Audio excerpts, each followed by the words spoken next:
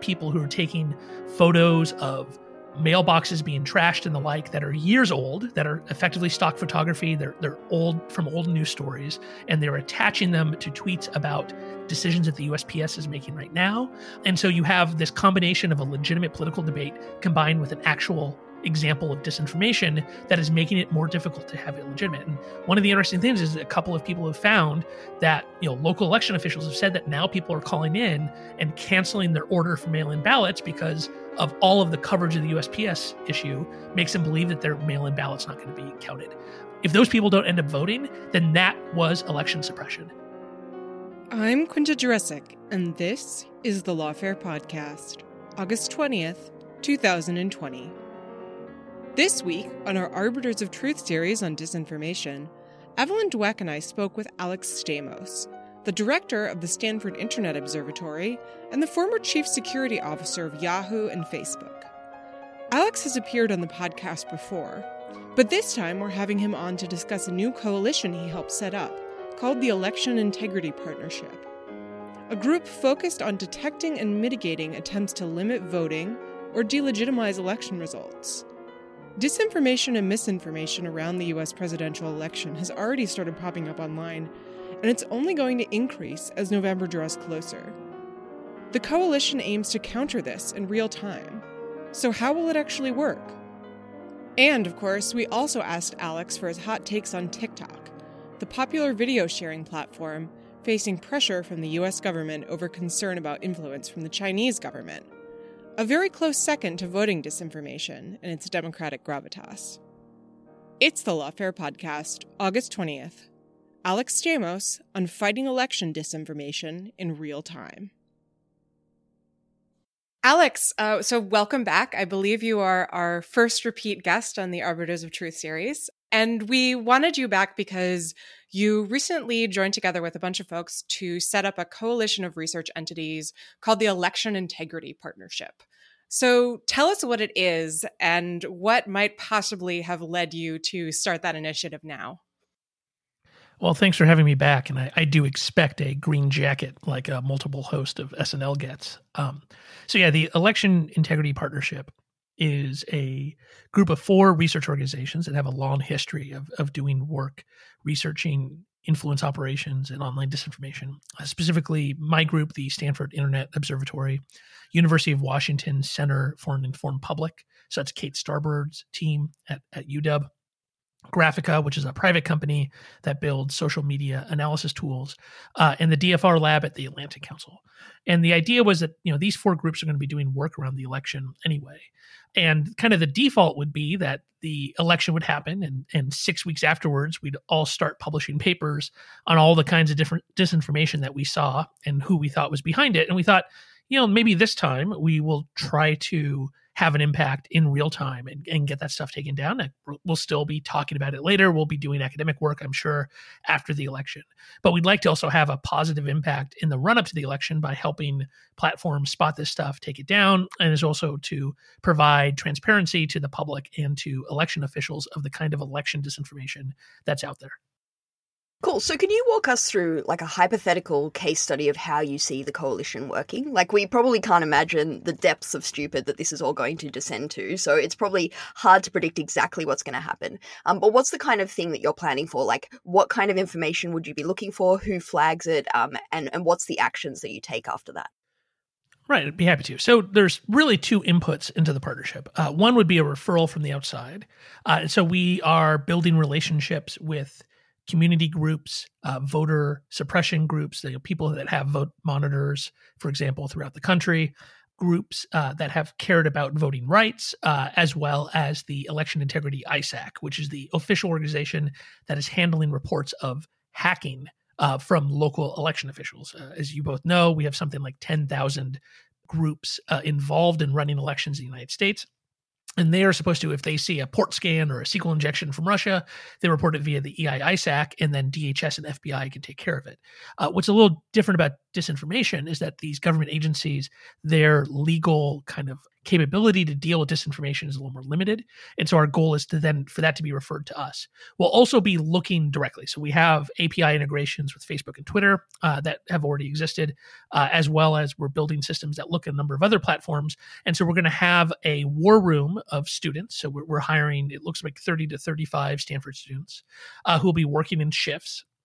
We'll be looking at the output of our tools that are looking for what is the highest trending discussion about the election in certain areas.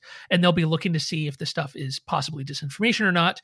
And if they either see it themselves or they get an outside referral, they'll be opening up a ticket. They'll be running a checklist of looking what is going on with that information. How much has it been spread? Are there other examples of that disinformation on that platform? And I think very importantly, they'll be looking at other platforms. And that's something that's different between what we're going to be doing and what you might see out of one of the platforms themselves, for example. And then that war room, that first tier, will refer that up to a second tier of analysts. And this is where all of those different organizations come in. Of the deeper analysts who have done this kind of work before are going to be able to look and see, is this actually the tip of the iceberg, right? So here's an example of what might happen. Maybe somebody creates a Facebook Live where they are lying about what is going outside of polling places in a city in a swing state. And they're trying to discourage people from going and voting in person, saying, Antifa started a riot outside of the polling places in downtown Philadelphia. So if we spot that Facebook Live video, our people look at it, they very quickly verify, this is a video of a protest from months ago or from even a different country. They will fill that out, look to see if that's being pushed in other places, if other platforms are referring to it, if the video is being streamed on other platforms, refer that to the platform so that they can make their own determination under their policies, whether it violates or not. And then the analysis team can go look and see, is this part of a coordinated attempt? Are there multiple fake accounts that are behind this? Can we tie this to an existing adversary group that does this kind of work? And so our goal is to clear it out as quickly as possible, but then also to do that deeper look and analysis that we believe is necessary for kind of the democratic transparency about what actually happened during the election. So that's fascinating, and there's a ton to dig in there. But before we get more into the details, I want to just ask a sort of basic question, which is, why is this necessary? Or to put it another way, why hasn't everything that you're describing here been done before, right? This is not the first election that has had problems. Why now?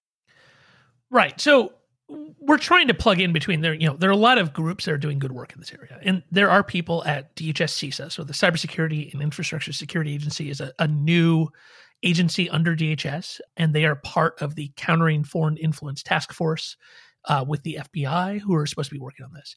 The word foreign there is critical, and that is one of the core issues for the government's response here, is that the kind of government authorizations around dealing with these issues are around either the FBI enforcing the law, of which domestic disinformation about elections is in some cases illegal, or in trying to stop foreign influence.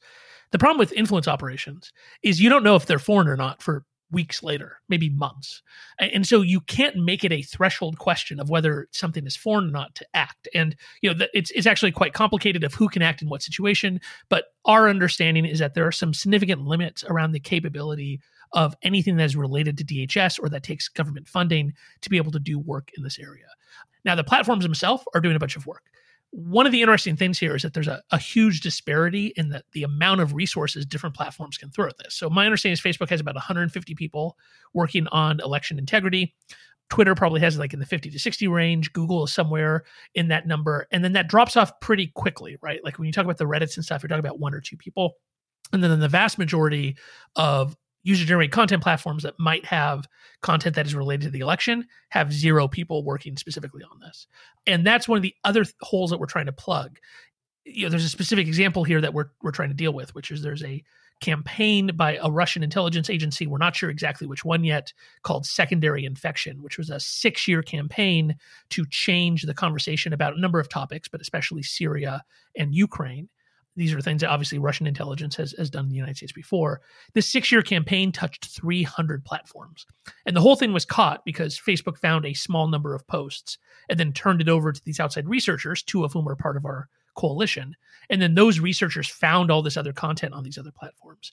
We're trying to prevent that from being something that happened 6 years later. We'd like that cross-platform look to happen in real time.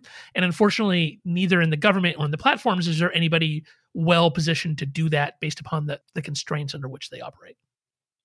So I think that's really helpful. A lot of really important points there. I myself have been talking and writing about sort of the distinction between foreign and domestic that gets drawn. A lot of the public conversation and media concentrates on the foreign threat, but often it can be hard to draw a distinction. And it's also not necessarily clear why domestic disinformation is something that we shouldn't be equally concerned about. And, that there's obviously going to be a lot of that as well. And the cross-platform threat that you're talking about. But you also mentioned earlier that, you're going to be referring things to platforms to evaluate against their own policies. And a lot of them will have different policies and different standards. And so what are the signals that you will be looking for when you're engaging in this kind of research? Is it a particular kind of claim or a particular piece of subject area, or are there other kind of signals that you're choosing to focus on?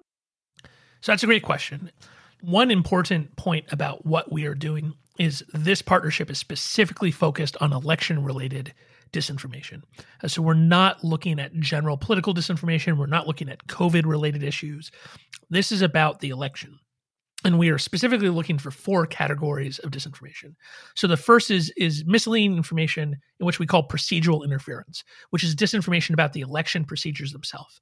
So for example, this would be information that tells people not to sign their mail-in ballot, or, they're running a special. It says to put a stamp on your ballot, but you don't have to put a stamp on it anymore.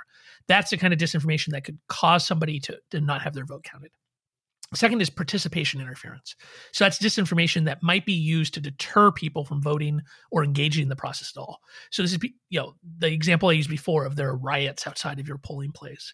That's participation interference. You're trying to get people not to vote because you're lying to them about the conditions of the vote or the risk that voting has for them. The third is disinformation that, or maybe it's information that encourages people to misrepresent themselves. So actual asks of fraud, information for people of how they should lie or they should misrepresent themselves. I think that's not going to be super common, but it's something we're going to look for. And then the 4 is kind of a category that covers all 3 of those, and which I think is actually the most important in 2020, which is disinformation that calls into question the integrity of the election without it being based on fact. Now, this is the really complicated one, right? Because there's a lot of legitimate arguments about how we run elections. It is not a great process in the United States.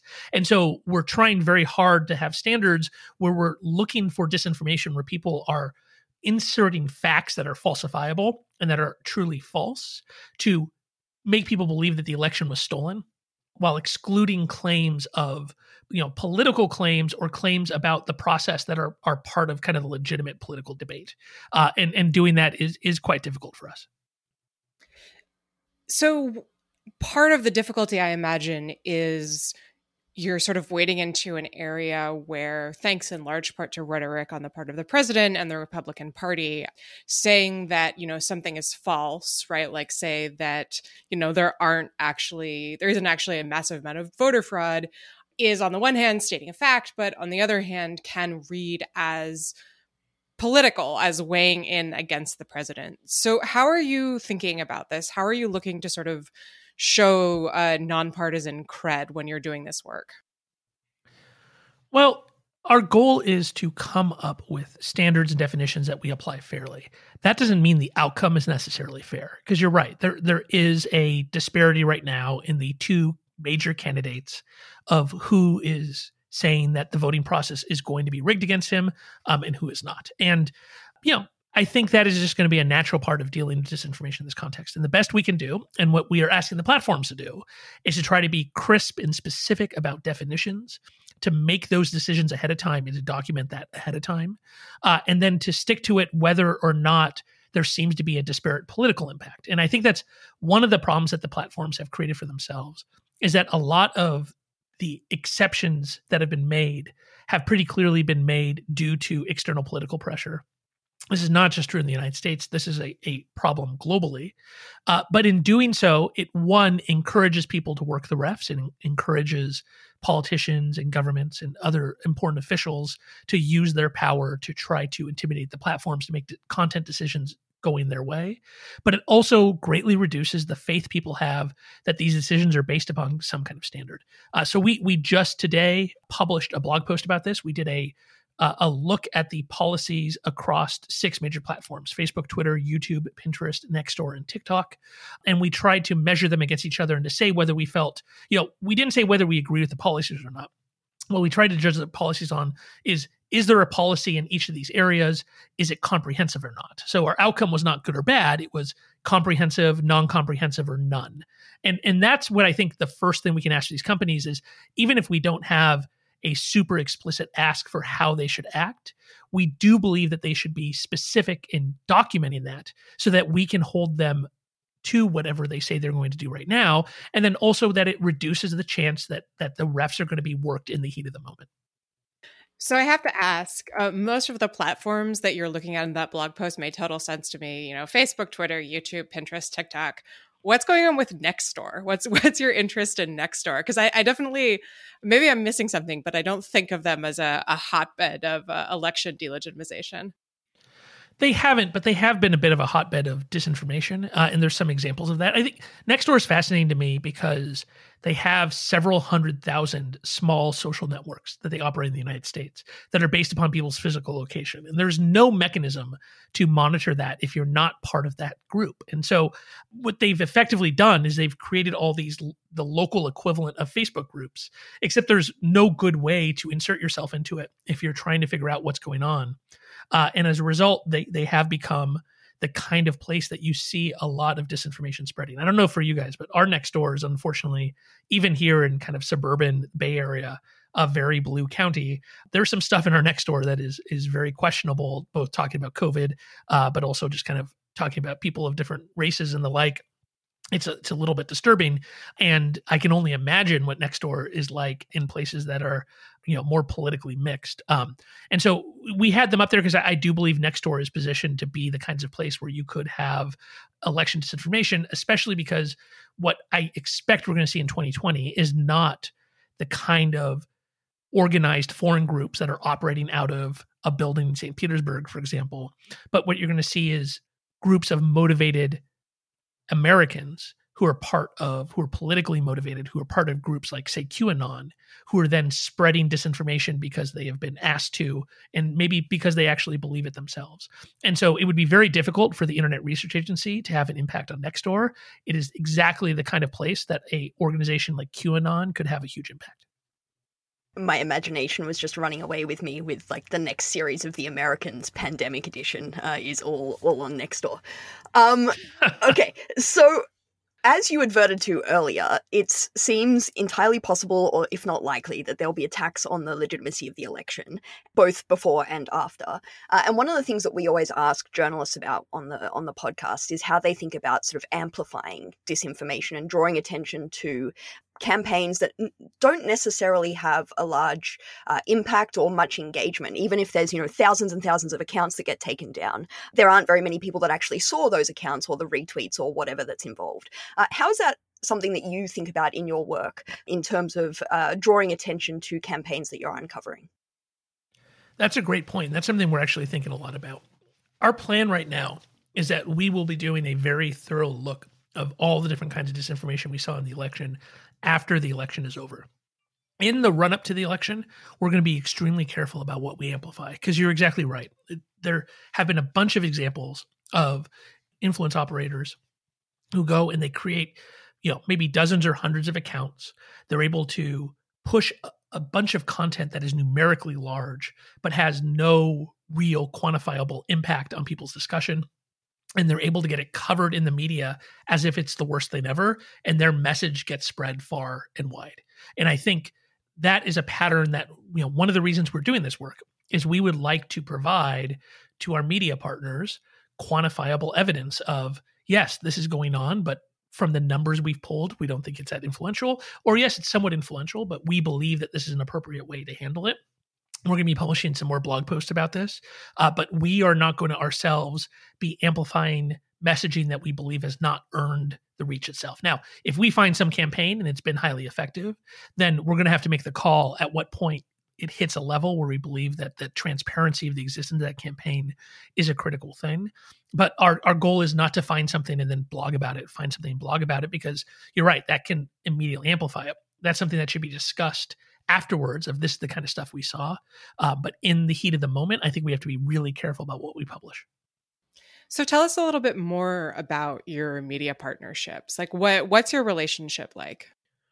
So we're talking with a number of legitimate media outlets. Our goal is for if they spot something online, they can refer it to us, and that we will get back to them with our findings and then give them a period of time because they brought it to us of where they get the exclusive. For things we find, we're going to have a small group of outlets that will be pre-briefing before we release something, just so we can make sure that that information lands accurately and that we're able to answer their questions before it goes out. I think that's one of the challenges you have right now is you've got to balance the immediacy and the importance of putting out information about disinformation so there can be counter messaging with the fact that if you just put it out on Twitter immediately, then it creates a vacuum of facts that will be filled with people's beliefs and their presumptions. And finding that balance where we're not creating a vacuum of facts is one of the things we're trying to do. Yeah, so one of the reasons I ask about that is that you've been a pretty big critic, I think it's fair to say, of the media's role in this whole conversation. So spell out for listeners who may not have followed that, like what is your critique, and do you think that the media is getting any better? I also, I say this acknowledging that I'm somewhat part of the media, and also that media obviously is not a monolith. There are a lot of variations, but to paint with a broad brush, what's your critique? Yeah, you're right. And it's difficult to just say media because you're right. It means a lot of different things. And there's a big difference between, say, the Washington Post and Fox News when it comes to dealing with disinformation. So let's define just for this moment media as kind of the legitimate, responsible outlets who are trying to do the right thing. And in those cases, when it comes to disinformation, my biggest criticism is that they have done everything they can to ignore their own part that they played in the 2016 election. They have done everything they can to amplify the responsibility of the platforms while ignoring their own responsibility. And those platforms had responsibility. I had responsibility. I've said this on multiple podcasts that I made mistakes and my coworkers made mistakes, and Facebook did not have the right. We did not have people looking specifically for disinformation. It was not the kind of thing that we had a dedicated team working on. And that was a huge problem.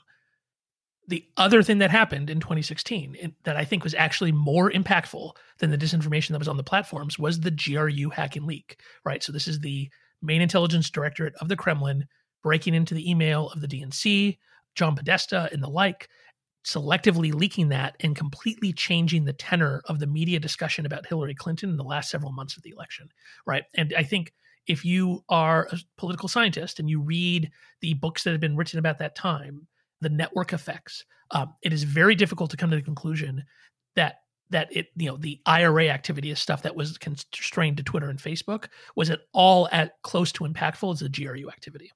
And the responsibility, though, for that is much more distributed, right? Those, the people who were played there was effectively the entire US media, as well as a huge number of media consumers who were convinced to raise up the faults of Hillary Clinton and to consider them at the same level of all of the other things that were coming out about Donald Trump.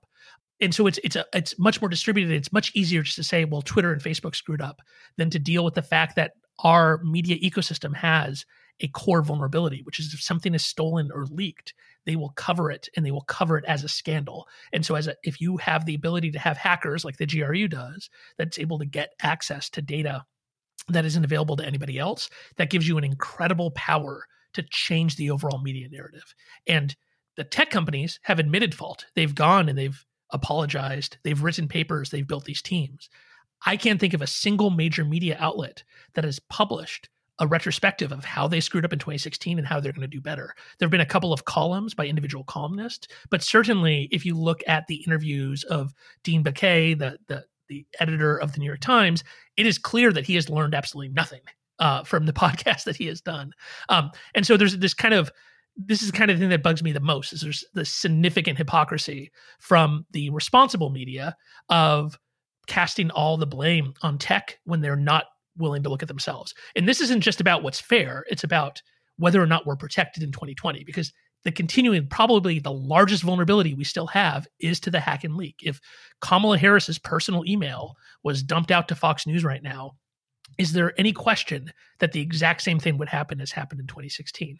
And I think it's quite possible we'd have the same sequence of events of disinformation coming from kind of the conservative media, changing the overall impact of how the race is covered, and that having significant downstream impacts on people's voting patterns.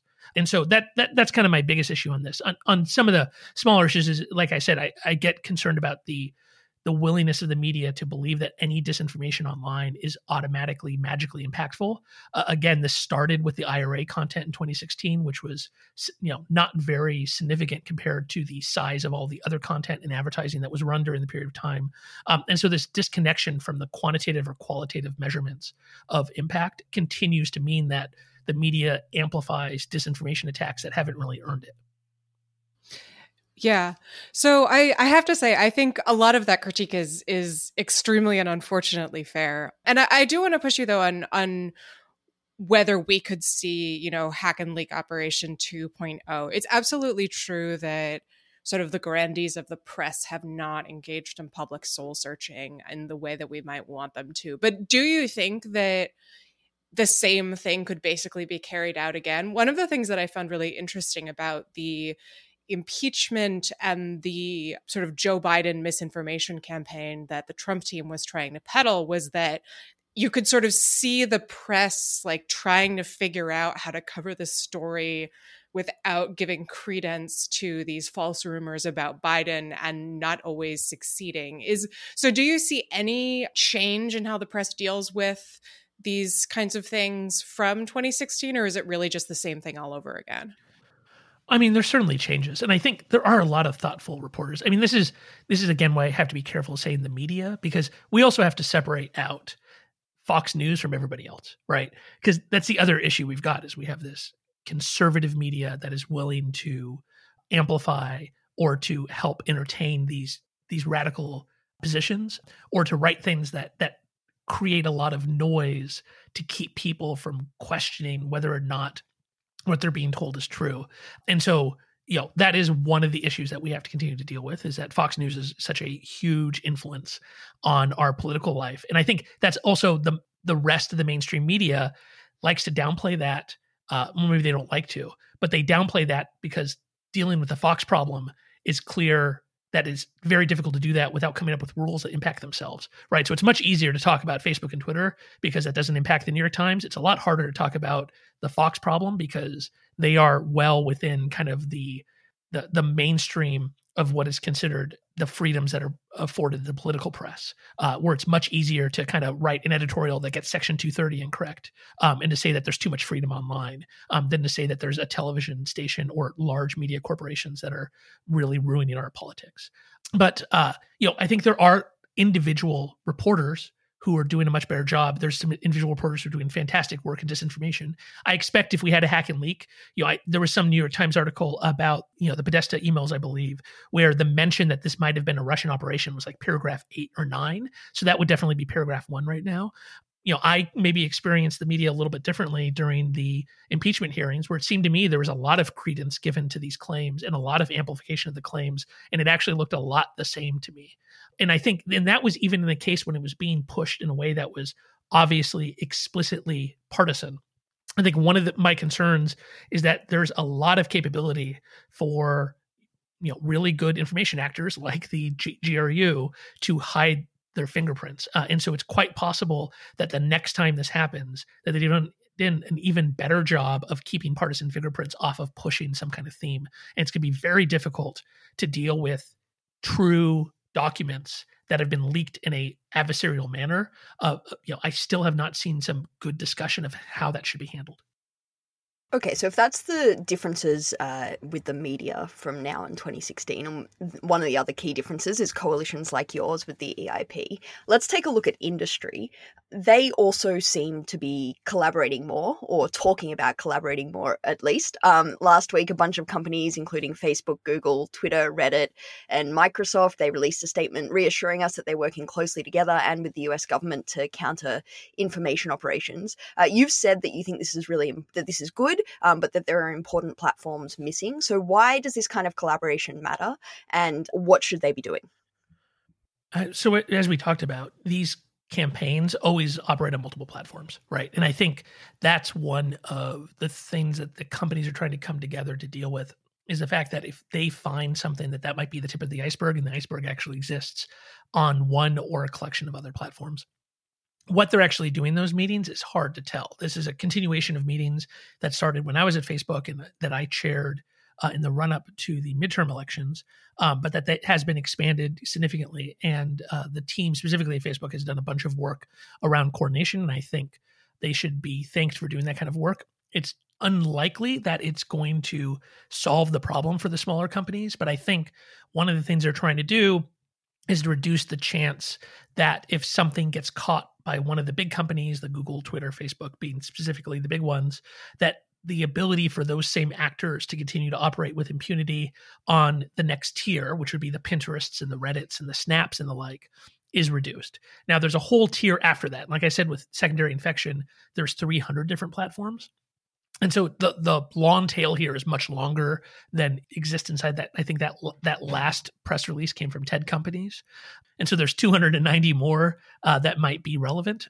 And so that's an interesting question of how, as a society, do we want to handle that long tail? Because that's generally a governmental responsibility. But in this case, since we're talking about political speech, it gets really, really sketchy. But I am glad that they're working together. How effective that's going to be is something that we're going to see. And I think that what we will hopefully see is that there will be takedowns that are coordinated much more quickly than they were in the past, which has definitely happened, again, between like the Facebook and the Twitters and the YouTubes.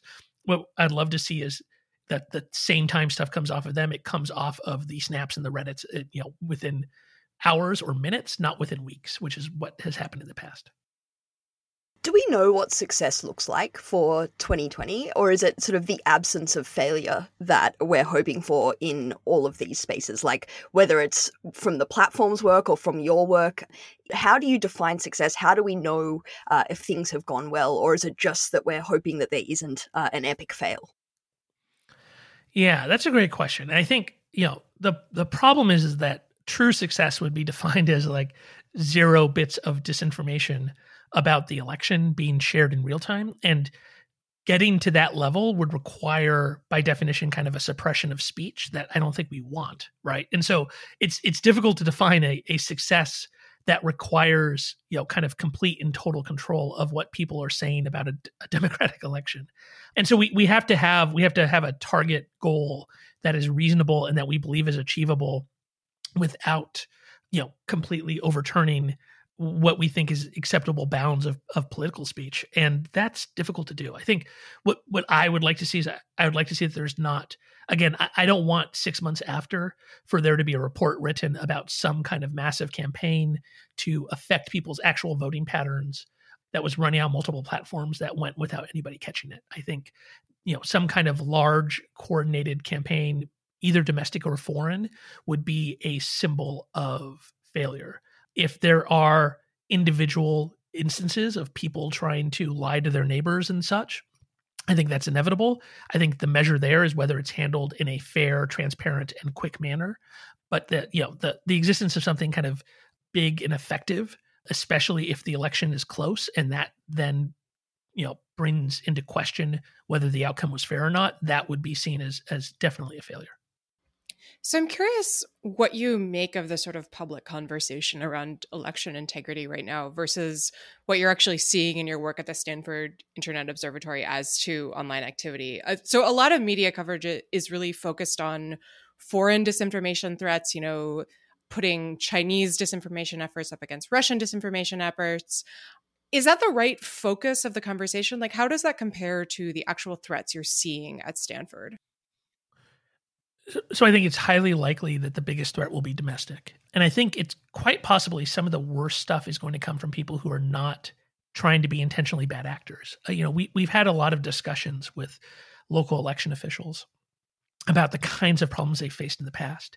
And it turns out there's a good deal of disinformation where people have reasonable concerns about disenfranchisement or irregularities in the process, but then they are willing to believe or to amplify disinformation, unwittingly. And that has a much larger impact. And there's an example from one official that I'm not going to name right now because I think he's still dealing with this, that during the primary process that people were taking pictures of long lines outside of the election places that he was responsible for. And we're saying that this was part of election suppression, that these people were not voting. And it turns out, the lines were because they were socially distancing. They were being careful about who's being let in, and the actual flow of people had met their level that they believed would allow people to vote within a reasonable period of time.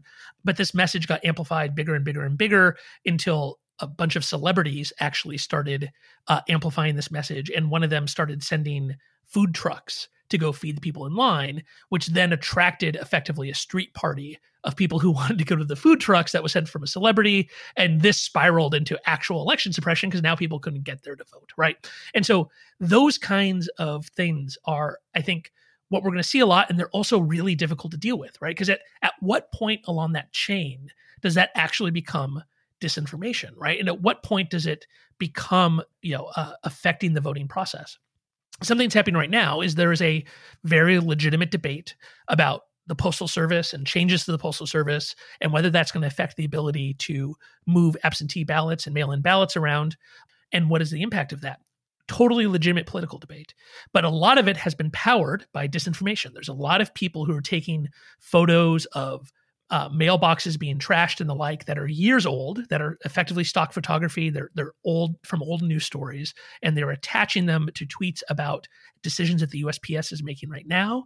And so you have this combination of a legitimate political debate combined with an actual example of disinformation that is making it more difficult to have it legitimate. And one of the interesting things is that a couple of people have found that, local election officials have said that now people are calling in and canceling their order for mail-in ballots because of all of the coverage of the USPS issue makes them believe that their mail-in ballot's not going to be counted.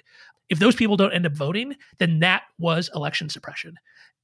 How do you handle that is extremely hard. And I think that's exactly the kind of stuff we're going to see. And my big nightmare here is really the Iowa Democratic Caucus, right? Like there's no evidence of anybody doing anything intentionally malicious in the Democratic Caucus. There are a bunch of procedural failures that were amplified by a technology failure that meant that the vote count was messed up. But without any evidence of actual malfeasance, partisans, and in this case, all from inside the Democratic Party, all jumped to the conclusion that the caucus was being stolen and immediately injected that idea into their supporter groups. And those supporter groups amplified it, including injecting a bunch of new rumors and disinformation that they had heard that maybe they believed, maybe not, but that corresponded with their priors. And it created this huge toxic mess of disbelief around the Democratic caucus to the point of where they just effectively stopped counting at some point, right? And my fear is that we see 20 or 30 or 40 of those on election night, and that's happening in a bunch of localities that are actually critical, and that will really make it difficult to come to a conclusion who the president is, or ends up with 40% of the country thinking the election was stolen. And so where we're hoping to plug in there is specifically around when people are injecting the evidence or the ideas, right? If you're attaching a photo and that photo isn't actually from that day, if you saw a video and it's of ballot stuffing in Russia in 2012 and you attach it to a tweet, those are the kinds of things that we are hoping to detect and to point out, and hoping to push the platforms to action early, whether that's taking it down or just labeling as disputed. That has to be dependent on the exact kinds of disinformation. But that is, I think, much more likely than the kind of coordinated foreign influence that we've seen in the past. It's interesting that you mention Iowa, because I remember sort of watching the conspiracy theories among the Democratic Party and among sort of left political activists spiral out of control while that was happening. And one of the things that struck me about that was how there's a sort of sense among people who have access to, all this information that they've become incredibly savvy and therefore are able to see through falsehoods that and it actually just ends up feeding conspiracy theories that, because you can do some Googling. And I think it was like Pete Buttigieg, someone related to Pete Buttigieg had some connection to the app that was developed to run the caucuses, or possibly not. And that was spun into this whole conspiracy theory where there are people who actually think of themselves as being really savvy, who are essentially drowning in information and using that to confuse themselves and everyone else. So how do you think about penetrating that? Like, how do you cut through that fog? Because it does seem to me like, the USPS stuff is another example. Even if you point out to people that, that picture is old, something like that, there's often a response of a lot that's along the lines of, you can't fool me. I know that this is really a problem. How do we deal with that? Yeah, it's just, I know people have written about kind of the paranoid style of American politics, that actually being something that's quite old. I wonder how much of this is kind of our recent, and when I say media, I don't mean news media, but kind of the, books and movies. We have so much of our popular media is based upon the idea that there's some kind of grand conspiracy behind everything that happens. And the truth is, I just told this, for the students that we're hiring, we just had the first tranche of them come through and I gave them a little pep talk. And part of what I talked to them about is, it's really important for them to be doing this work, because the older you get and kind of the closer to the centers of power you get, the more you realize that that there is no man behind the curtain. There is no Illuminati. There is no cavalry over the hill. There's nobody who knows what they're doing actually planning everything, right? The truth is that the world is an insane place and all kinds of crazy things happen, and that people in power are generally faking it until they can try to figure out what to do.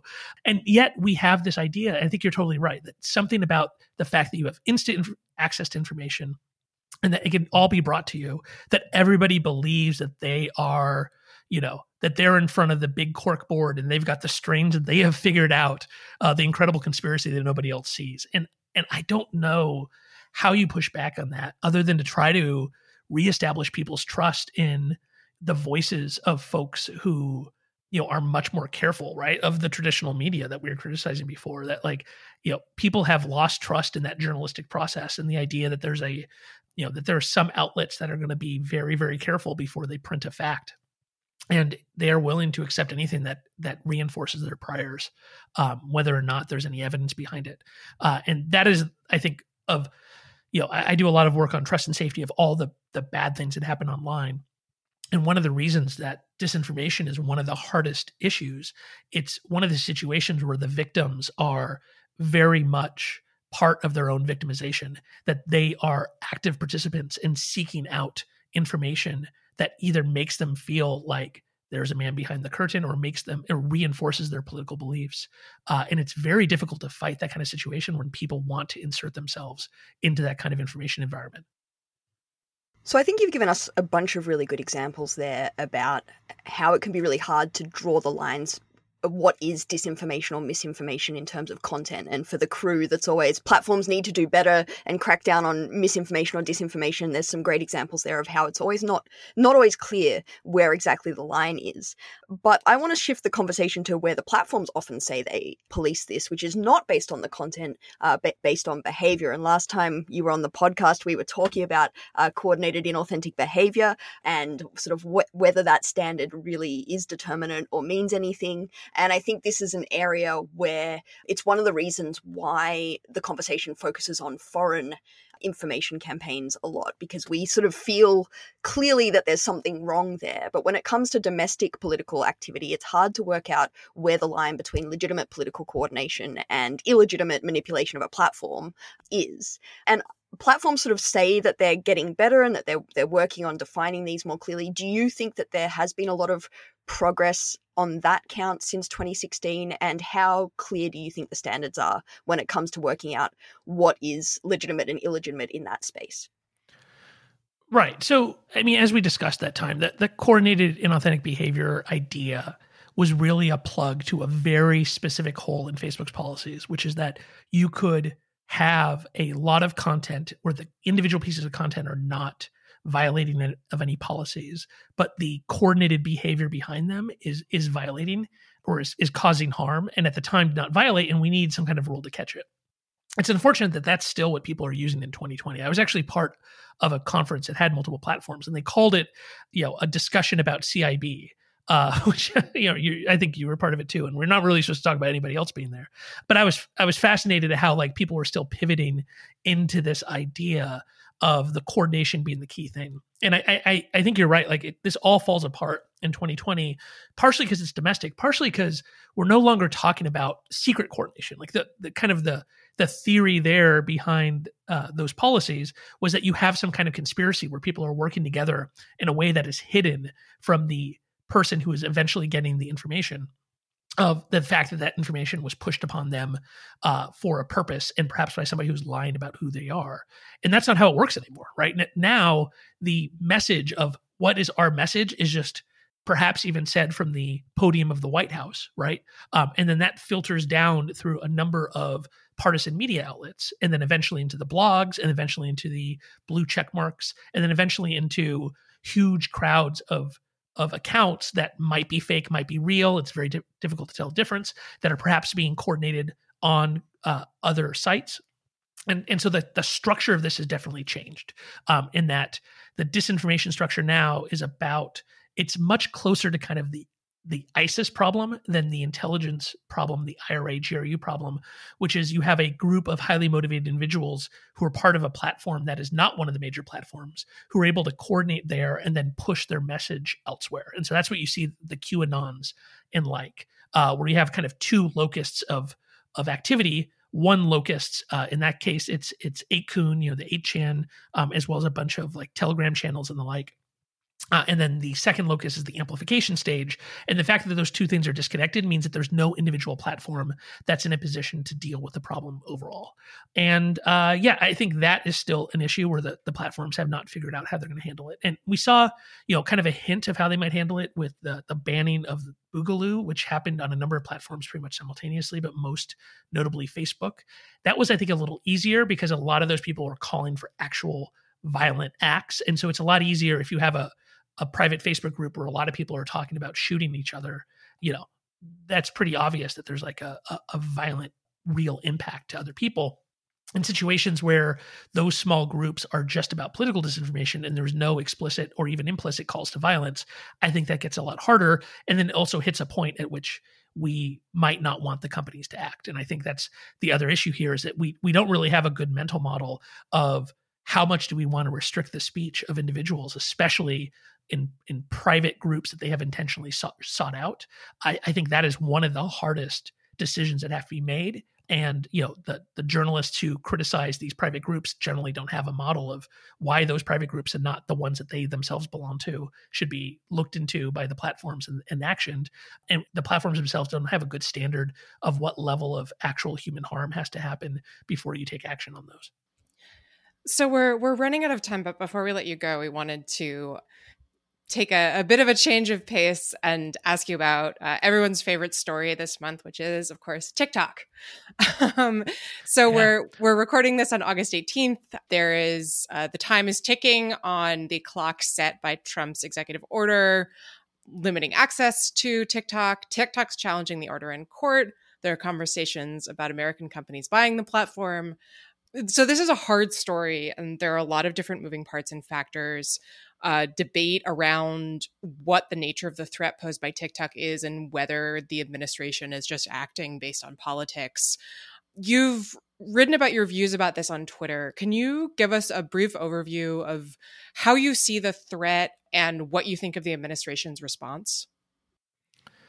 Yeah. So I guess the sum would be, I think there's a real threat from Chinese-owned apps. I don't believe TikTok is the most concerning to me right now. And I believe the administration's actions are imperiling the ability of the United States to build a reasonable consensus about this in the future, would be the total. So, to start, why there's a risk. So I think we have to roll the calendar a little bit back to 2013 to the Snowden disclosure. So Ed Snowden's back in the news because now Trump's talking about pardoning him. Again, it's August 18th, so it hasn't happened yet. But if we look at what we learned from that, one of the things that I learned, I took over as the CISO of Yahoo after that. And then, while I was at Facebook, dealing with what was disclosed by Snowden was still a huge part of my job.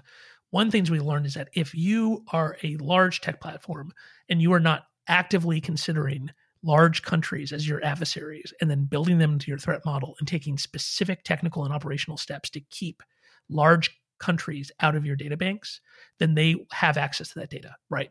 That is what we learned from the Stone disclosures, is that not just through the front door of FA 702 requests, aka PRISM, which are legally documented and, if sketchy in a lot of ways, at least have some legal oversight. But the NSA was tapping fiber optic cables. They were backdooring pieces of hardware. They're doing all kinds of other stuff to get data out of these companies in a way that was not really controllable. And so if you're not actively stopping that, it's happening.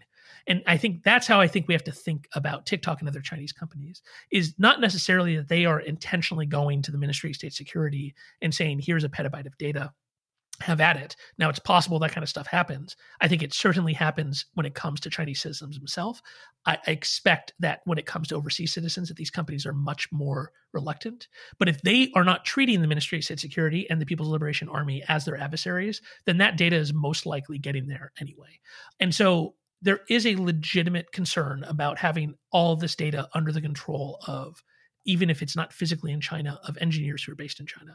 That being said, TikTok itself is not as concerning to me because the content that's on it is not that interesting. So you're not talking about the content being interesting. The metadata and the identity of individuals is somewhat interesting. And there is a long history here of the Chinese breaking into large data warehouses, stealing huge amounts of data, and then matching it all up on the back end. And so there are some theoretical worlds in which them having access to everything on TikTok could be useful for them. What's a lot of people will be concerned about is their ability to use their algorithm to change what people are talking about in the United States. I think that's definitely a reasonable concern, but it's also the kind of thing that would be very difficult for them to do secretly or silently. That's the kind of thing that would become obvious pretty quickly. And so, when it comes to TikTok, I'm not so concerned about them. I think as a country, we need to figure out a way for American companies to operate in China and for Chinese companies to operate in America.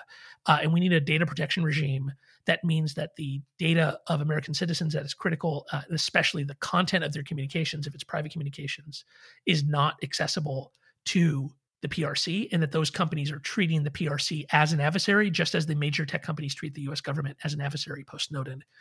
But to do that requires a much more complicated kind of data protection regime that is enforced on many different companies, not just TikTok.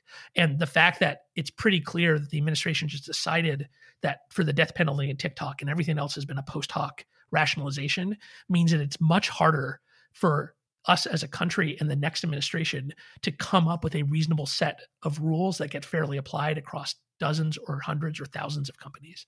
And so I think this is actually a very dangerous moment. The other thing that's going on right now is we're just weeks away from the second decision by the European Court of Justice that makes it very difficult for American companies to operate in Europe and to transfer data into the United States.